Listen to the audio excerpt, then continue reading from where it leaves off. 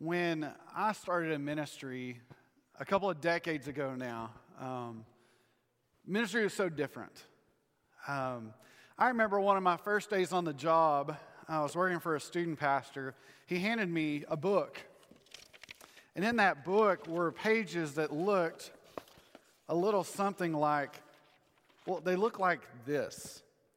There was page after page of graphics for student ministry, for church world, what have you. And he would say to me, Kyle, here's what I need. I need a full page of announcements for our student ministry, and I need you to find things that talk about us going to the park or a bake sale or a car wash or just working around the church. And so I would take out my scissors. Yeah, there you are. And I would go and I'd cut one of those out.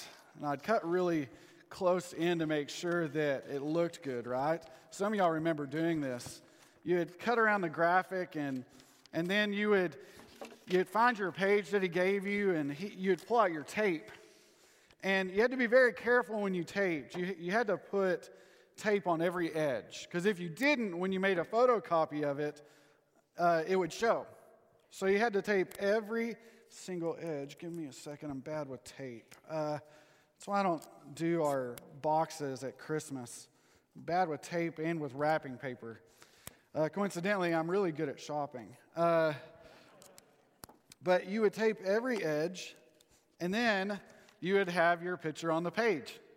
And you would do that for every little thing, and then you would put them all together, and you would put them on the Xerox copier, and you'd print off these pages. And it looked like you did an amazing job of finding graphics from out of nowhere and putting them on a page. Some of y'all remember this. I did this for years. I mean, year after year after year. And then something came along that revolutionized everything. You see, the internet expanded. And we started to be able to, instead of having to come up with pages like this, we pulled out our laptops and we opened them up and we went, oh, I like that picture, copy, paste. It was awesome. What took me for days to come up and really do a good job of it, it started to take me minutes. And it changed us. I remember when I was growing up that we would have evangelism days. Y'all remember these? You'd all gather at the church and you'd go knock on doors. You didn't even have to know the person. You just went and knocked on their door and you would say something like, hey, I'm Kyle from blank church.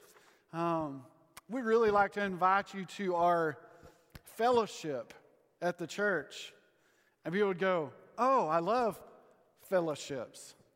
And they would come. And then they would be back the next Sunday. And then they would join.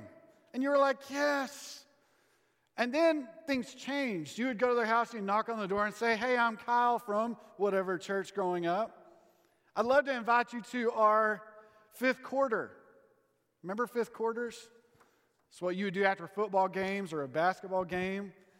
And they'd come to your church and you would feed them, Frito pie or pizza. And then their parents would come for a while and maybe they would join. And now we go and knock on doors and we say,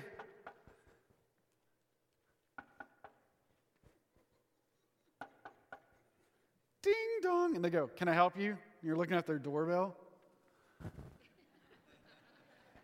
Yeah, I'm Kyle from up the street at Quail Creek. And they're like, we don't want any. And you go, fair enough. You go to the next doorbell. Ding dong. They open the doorbell like this. You know what I'm talking about? And you're like, oh, my bad. I'll go to the next door.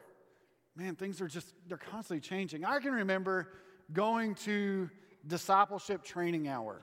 Y'all remember discipleship training hour? It was the hour right after lunch. And you would go and you would do a book. You'd do something like Experiencing God. And 3 weeks into Experiencing God, no one came back. You'd have like 80 show up to start, and 3 would be there after 3 weeks. And for those of y'all that were studious, like the preacher's kid that had to be there every week, you then sent in to get your Christian growth study plan from Lifeway. Any of y'all ever do this? Am I the only one that has a mess of these? Okay. But you got one of these from Lifeway, and it said, hey, you finished that, and you could like hang these on the wall. I've got like 80 of these because I had to go every week because I was the preacher's kid. So I've got experiencing God students, experiencing God collegiate, experiencing God adults. I've got, your growth plan with God. I've got all these things that we just, it ended somewhere. And we start to go, when do we stop changing? When do we stop moving in a direction that seems difficult? I was reading this article at a Lifeway that talked about why people go to church today. And it just blew my mind. And it went by generation. You see, my great-grandparents went to church because that was the only thing in town to do on Sunday. Nothing was open. My great-grandparents grew up in a day where if a cafe was open on Sunday, they were ashamed. So the church was open and everybody went. My grandparents went to church because it was culturally taboo not to go to church. I remember talking to my granddad about him growing up, and if your friend didn't show up at school at church on Sunday, they said something on Monday at school. Where were y'all on Sunday? And most likely it was we were at our grandparents' house and went to their church. Well, then my dad's generation hit. You hippies. Free love became abounding.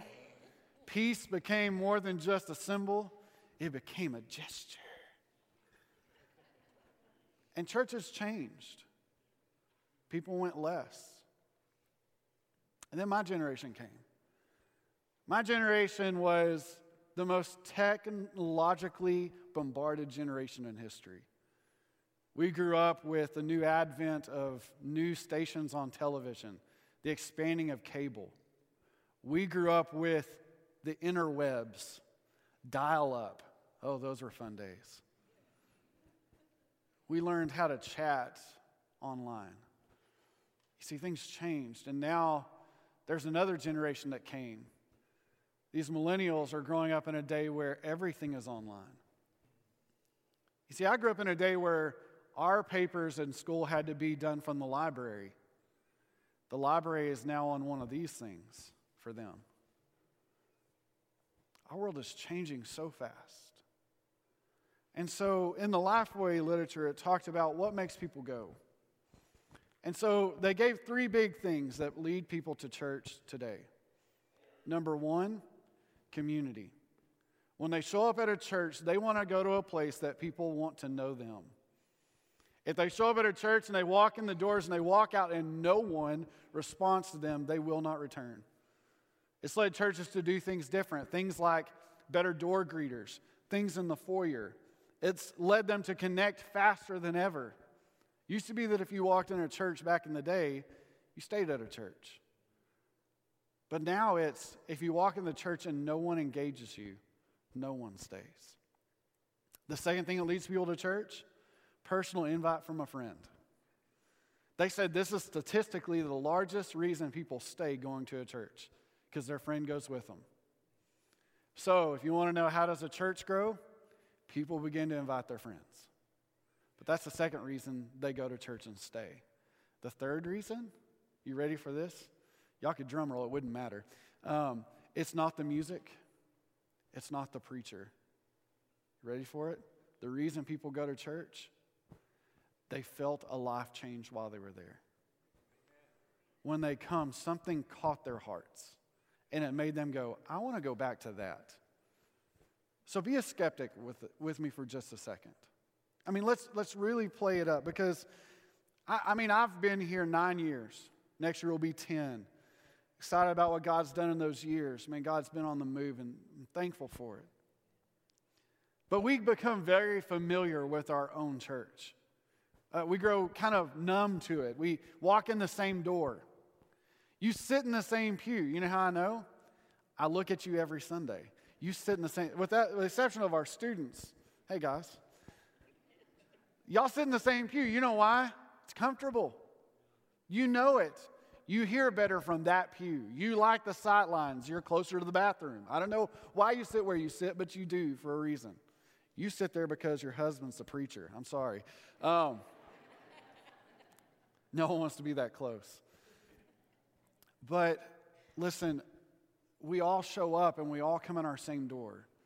And we've all experienced our same church, and we all sit in the same pew, and we're all familiar with us. But there's somebody here today, and maybe we've met, maybe we haven't. This is their first Sunday with us. They walked in our doors for the first time and had to navigate our halls for our first time. They didn't know where to sit, and there's a good likelihood that they probably sat in your pew and maybe in your spot. Dun, dun, dun. There's a good likelihood, if you're new to us, that somebody gave you stink eye because you sat in their pew. We like to call it church judgmentalism. We all possess it, and you're going to learn it soon. We all get really familiar with what's familiar, and we forget there's a whole lost world outside of these walls. When I came here 9 years ago, one of the first things that we did was Team Impact. Team Impact are these big brute guys that break stuff and tear stuff and grunt. They're awesome. I'll never forget, we sat down in the office and Michael Pinkston gave me and everybody else the plan of attack for the week. It was waking up way too early. I was the new guy on the block, so I got to wake up at 5 in the morning and go to the news station and tell everybody on the morning news that they could come watch these guys break stuff and tear stuff. That was a lot of fun. It's like, good morning. I know none of y'all are awake yet. Come watch guys break stuff and tear stuff. It's going to be awesome. And then I get like one person on Facebook, I saw you on TV this morning. I'm like, thanks, Mom. That was about it. The rest of y'all might have recorded it. I don't know, but no one's awake that early except for newscasters. I just remember those days that we would watch people walk in our doors that we had never seen before. It was awesome. We had people waiting for them, excited to see them. We planned with you guys for that. We said, listen, when they walk in the door, say hi to them. Show them to a seat. Make them feel welcome. You remember this? Maybe you don't remember that. Maybe you remember Hank Huff and his dogs. Y'all remember this? He would have his dogs here, and he would leave a decoy upstairs. And he would tell that dog, go, and it would run up our stairs. Go all the way up, and it'd grab the decoy and turn around and look at him. And he'd go, wait. And he'd tell this dog to do some stuff. And then he'd say, all right, you come down. That dog would come down. He'd get about halfway, and he'd say, wait. And that dog would just sit there like, okay, this is cool. How are you doing? Right? And finally, he'd make him come down, and we were amazed. We saw people come in the doors, and we were like, oh, it's so good to see you. We greeted them at the doors. We were excited to have them here. We loved for them to be here with us. That's this coming Sunday. Let me tell you a few things I do know. One is, I'm sure by now you know that we are inviting a friend of ours in the church, Chris Griffin, to come and sit in our foyer. He looks like Santa. He's a good one, by the way. He sits on Candy Cane Lane each week and greets kids there. In fact, what I think is really interesting is I've seen a lot of your pictures with him, with your families, because he's good. He's a good guy, and we love him. He's a member here. We invited him for one reason, and it happened this last week. This last week on Amarillo Buy, Sell, and Trade, it's a Facebook page on the Facebooks, somebody said, where can I go to take a picture with Santa? Now, I'm not going to call out who it is, but you're new to our church. You haven't been here very long. And you responded, come to my church, December 23rd. Bring your family. And you know what they said? We'll be there. That's why. We believe the gospel is that good. And we believe that we need to do everything within our power to present people with the gospel. It's leading us to do things that are so unconventional. It's leading us to take our praise team, our great musicians, and go play downtown and try and find people that are far from Jesus. And they did, and they found them. I've learned something as I'm spending more and more time with the Lord.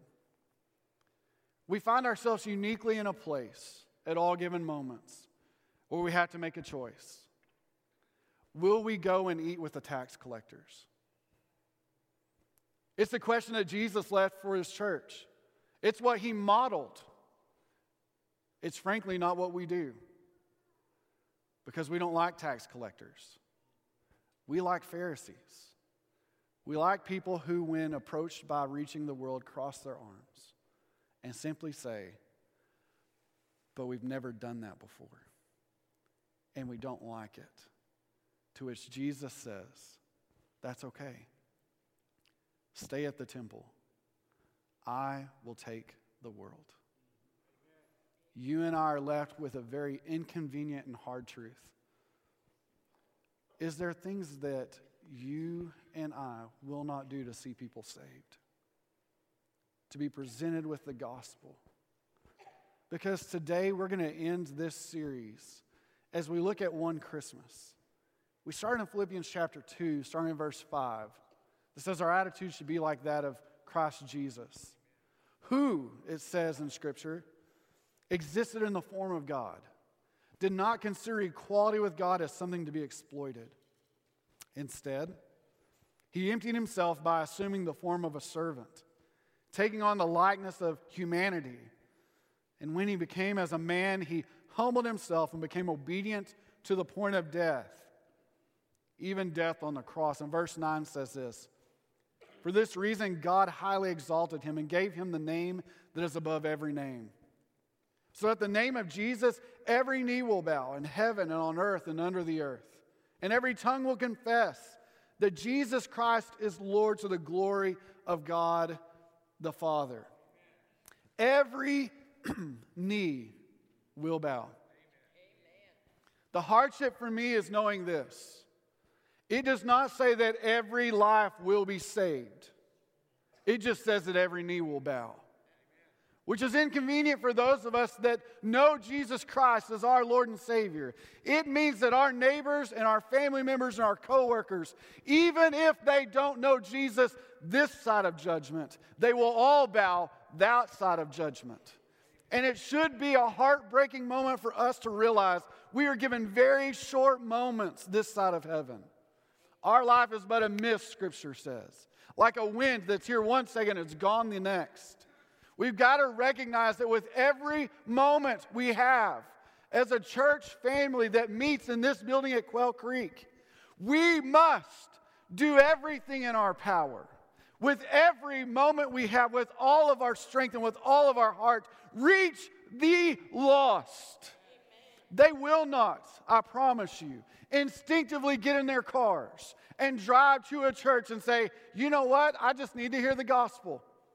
They will, though, come if we give them opportunity. They will come if you invite them. They will come, and I promise you, with everything I have, from the day I touched this pulpit till the end of time that God gives me, I will present the gospel. I promise you I will. I will not miss a Sunday to share that they can know Jesus Christ. But I want to tell you something that breaks my heart, and it should break yours as well. Since the moment I got here 9 years ago, Stan Coffey faithfully stood in this pulpit and preached the gospel every Sunday as well.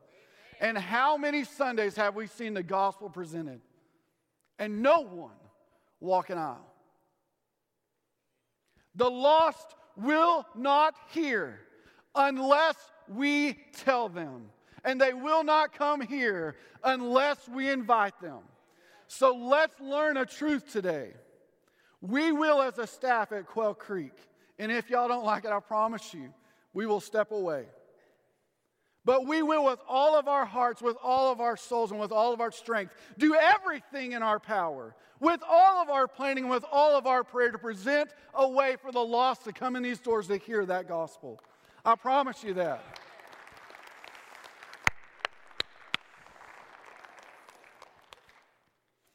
The hardship is this: every day we get up and we put on a name tag.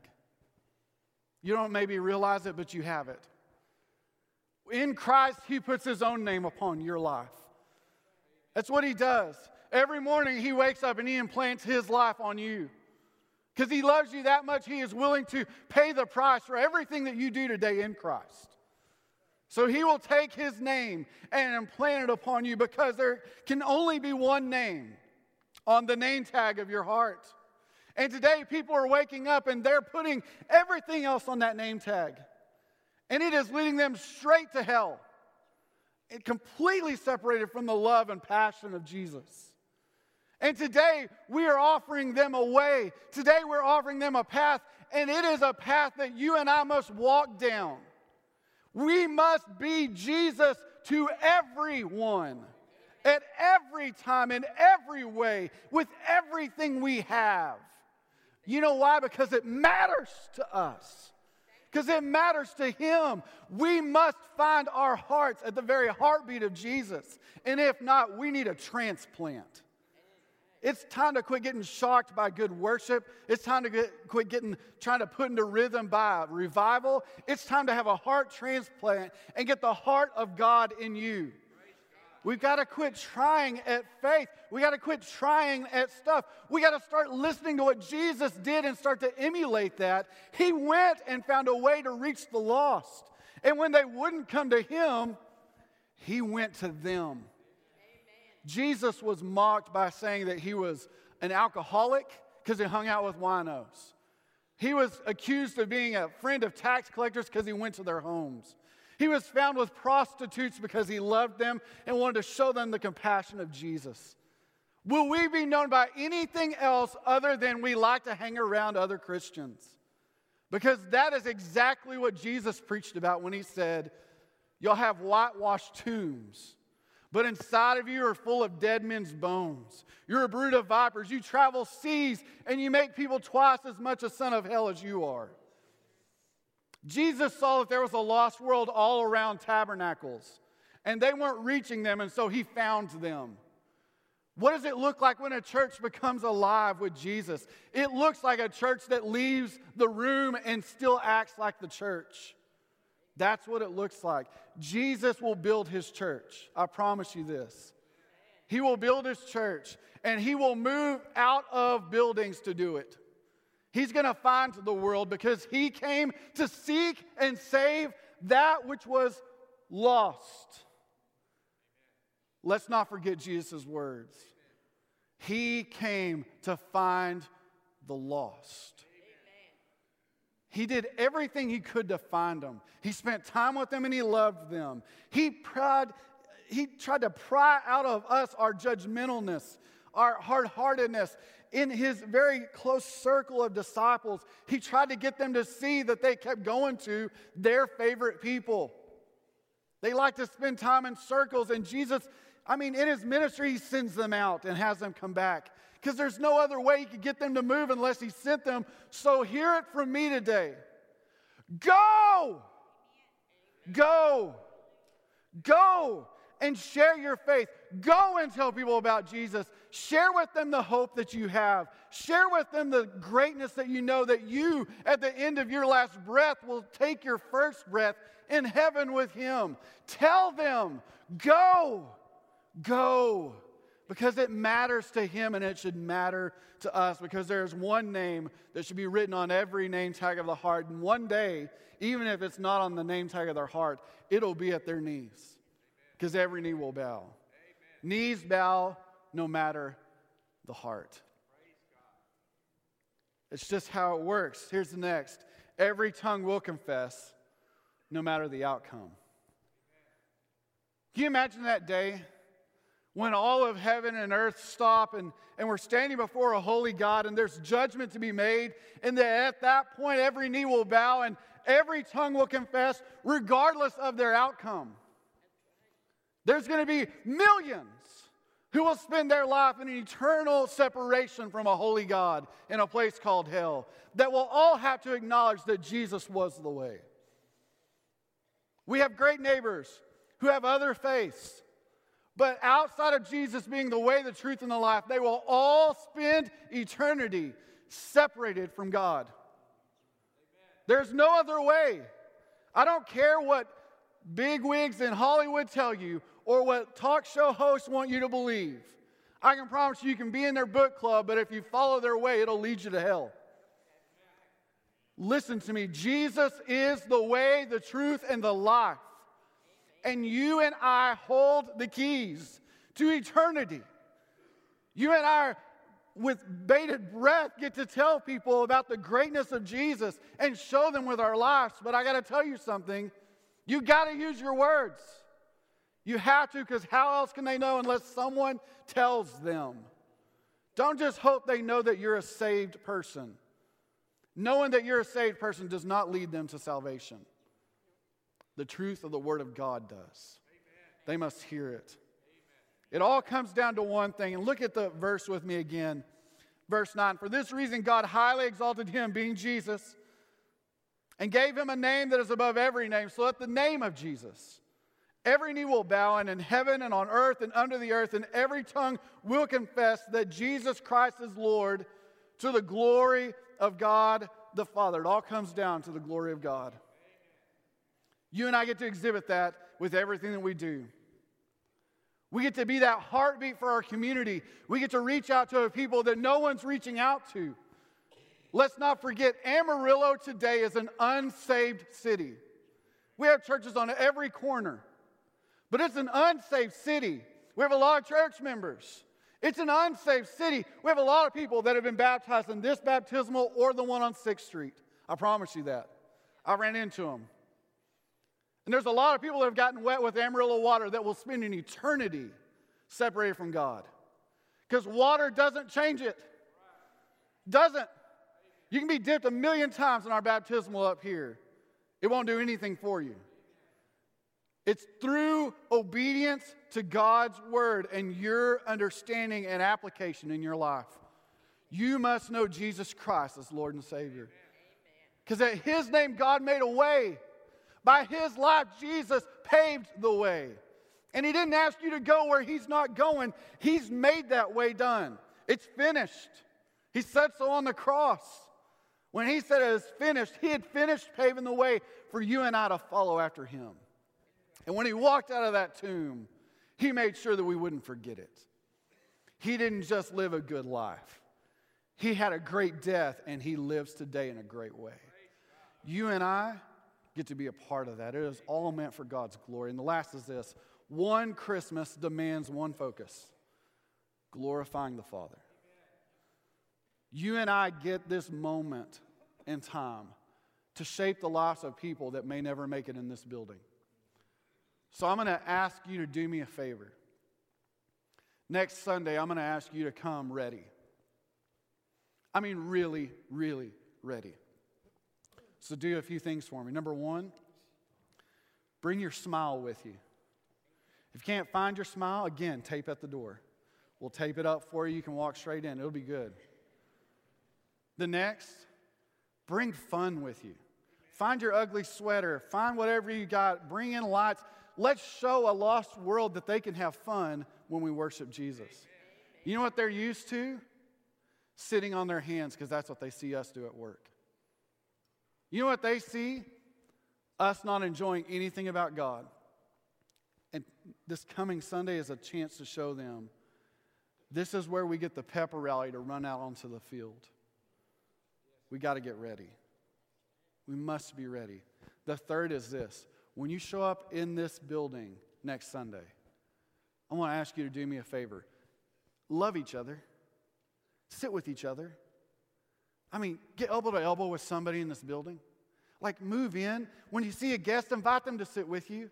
If you don't know them, they may be here every week and you don't know them. I mean, look around the room. There's somebody in this room you don't know.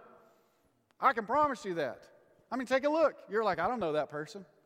You should next Sunday, because they're going to sit right next to your face, because you're going to invite them. And if you don't, they're going to invite you. So I'm asking for the bold. I'm asking for those of y'all that believe that when a lost person walks in this building next Sunday, there should be nothing in the way of hearing the gospel. We've asked them, we've given them a way to come in the door. The next is we're going to preach the gospel every single week in this building. We're going to show them that Jesus is really good to us. He has changed our lives. He is speaking into us every day. And by His grace, we have a plan for our lives. And even if it all fades away, we have an eternity built in Him that's just that good. So let me just tell you, show up. And let me give you a practice for it right now. I want to give you the practice for next Sunday. And it's going to happen in these next few moments that we call invitation. In the next few moments, you're going to be given an opportunity to respond to Jesus. You're going to have music up here that most Sundays people sit and watch, but this Sunday you're going to worship. You're going to show up and go, Jesus, you are that good. And I really do thank you for what you're doing in my life. You give me breath and life. You give me a future in you. You're good. So thank you for that. You're going to bring your voice to that occasion. You're going to bring yourself to that occasion. Maybe it's to bring yourself to the altar for that occasion. Whatever it is, we're going to start today. We're not waiting for next Sunday. We believe that Jesus is here now. And it's a day you don't know him. It's a day you walked in this room and you don't know Jesus Christ as your Lord and Savior. Today is your day to know him. You're going to see people all around you in this room who are going to be praising his name. You don't even have to walk this aisle and talk to me, but I encourage you to talk to somebody. So do this for me. If you're in this room and you would say, you know what, Pastor Kyle, if somebody came to me, I'd be willing to talk to them about Jesus. Just raise your hand. Brother Kyle, if somebody came to me, I would talk to them about Jesus. You see around this room, you don't have to make it all the way down to me. I promise you, there's nothing magical that happens here. This is blue, worn-out carpet with a worn-out pastor that's had a couple of decades of ministry under his belt. You got people in this room that love Jesus just like I do.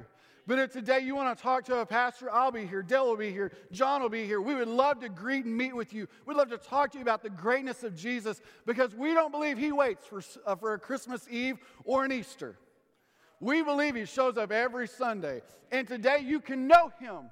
And today you're going to see passionate Christians that engage him. And today you're going to see worship like you've never seen during an invitation before because we believe that Jesus is so good that he emptied himself completely for us and paved a way of salvation for us. And we're about to celebrate him today.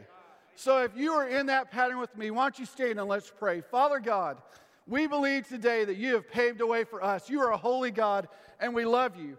Lord, we need you desperately. And so, Lord, may our worship indicate what our heart is really saying.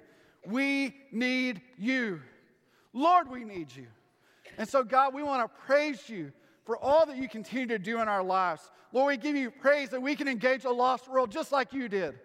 Lord, that we can do things and act like you and that the church will rise to the occasion. Lord, thank you for what you're going to do in these next few moments as you speak over our hearts and, Lord, as we celebrate who you are. Lord, praise you for that. In the name of Jesus, we pray. Amen.